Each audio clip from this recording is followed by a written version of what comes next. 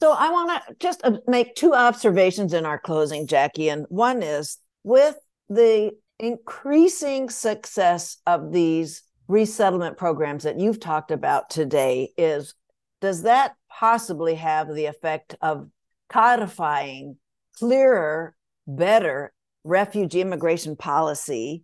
One. And the other observation is, that was a question, but the observation is, we're listening to you express yourself.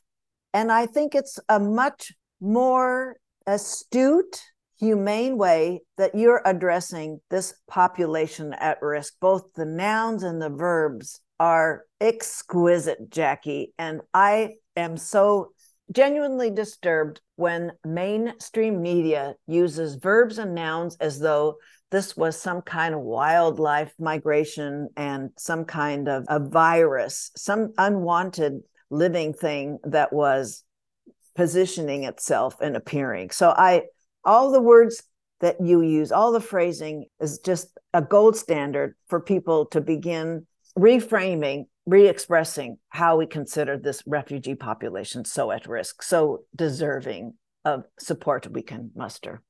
Thanks. You're right. You're right. They are human beings. They are not undesirables.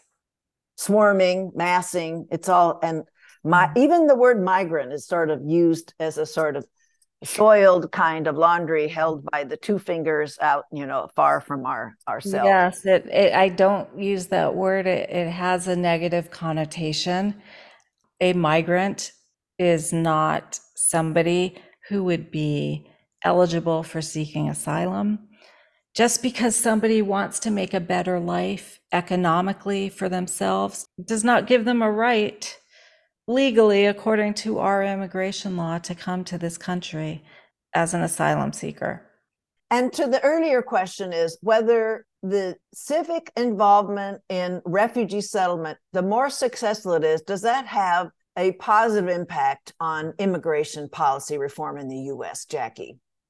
I believe it does. And even with all the flaws and things that need to improve with some of these new programs, it's progress in motion.